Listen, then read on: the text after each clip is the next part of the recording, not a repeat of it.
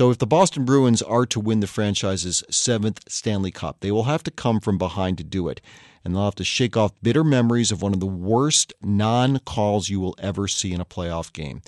The Blues and the Bruins were tied at 2 games apiece in their best-of-7 Stanley Cup final last night. It was the third period of a tight 1-0 Game 5.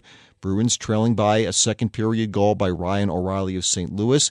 He just might take home the MVP honors in the series if the Blues go on to win. That's when Boston's Noel Acciari had his leg taken out from behind him by Tyler Bozak deep in the Boston zone. They call this a slew foot in hockey, when one player uses his leg to take out another player's from behind, and it's a very dangerous play. The slew foot on Acciari was so egregious, the Bruins forward struck the back of his head on the ice. He had to leave the game to be treated for concussion protocol. All of this happened in full, unobstructed view of the referees, who did nothing. Nothing. The play continued with Acciari still down on the ice. The Blues worked the puck to David Perron. He slipped it past Tuukka Rask for a critical 2-goal St. Louis lead. Now, the fans in Boston, as you might imagine, did not react with stoicism when the incident was replayed on the Jumbotron. The ice was soon littered with debris, along with full-throated chants of displeasure that cannot be repeated here. But while the sentiments were crude and not proper, given the youngsters in attendance, they were also, given the circumstances, ramifications, and context, understandable. The only worse non-call I've ever seen comes from last year's NFL playoffs when the New Orleans Saints had their Super Bowl chances dashed by a ref who kept his whistle in his pocket on a pass interference play so obvious even someone who'd only been explained the rules of football that morning would have made the penalty call. Jake DeBrusk got one back for Boston on a delayed penalty call late in the third period, but that should have been the tying goal, not the one that made it a 1-goal game, and too late for the Bruins to get the equalizer. So the Blues stole a 2-1 victory on the strength of rookie goaltender Jordan Binnington's 38-save performance and the inability of the Zebras to make the right call at the right time.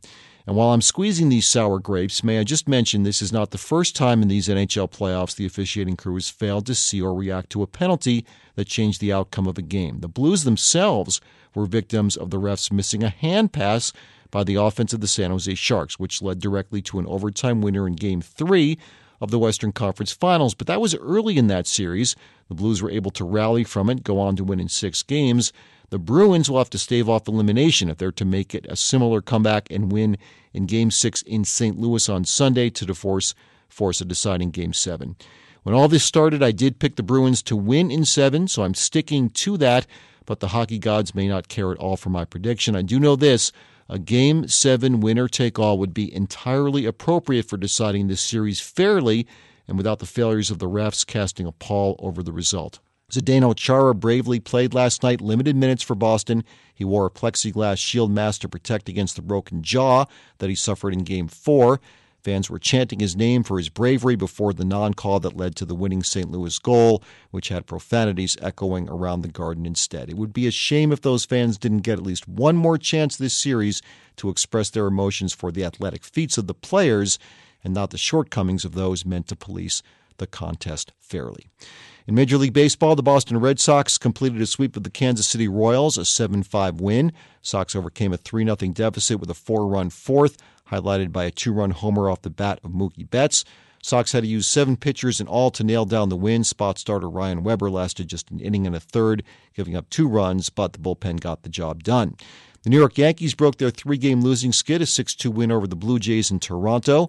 Former Jays starter Jay Happ pitched 7 strong innings. He was backed by home runs from Gio Urshela and Aaron Hicks. In San Francisco, Todd Frazier hit a tie-breaking home run in the 8th inning. That spurred a rally by the New York Mets. They went on to beat the Giants 7-3. Ahmad Rosario and Dominic Smith also homered for the Mets. They went back-to-back in the first. Zach Wheeler started, but he got a no decision for the Mets. The win went to reliever Seth Lugo. Also, 2 of the best unsigned free agent pitchers in the game now have teams to play for. Former Red Sox closer Craig Kimbrell sat out 3 months, but now he'll pitch for the Chicago Cubs. And Dallas Keuchel, a key starter for the 2017 world champion Houston Astros, has inked a deal to pitch for the Atlanta Braves. Women's World Cup of Soccer starts today. Host country France will take on South Korea. Defending champion U.S. women don't play their first match until Tuesday against Thailand. Yesterday I mentioned that the woman considered to be the best female soccer player in the world, Norway's Ada Hegerberg will not be playing for the Norwegian team. She's boycotting the tournament to draw attention to the gross inequities between the women's and men's national teams, from playing and practicing conditions to league promotion and pay. Keep in mind that even though Hegerberg has won nearly every award imaginable, including the Ballon d'Or as the best women's FIFA player in the world, her annual salary is less than 1% of what's earned by Lionel Messi.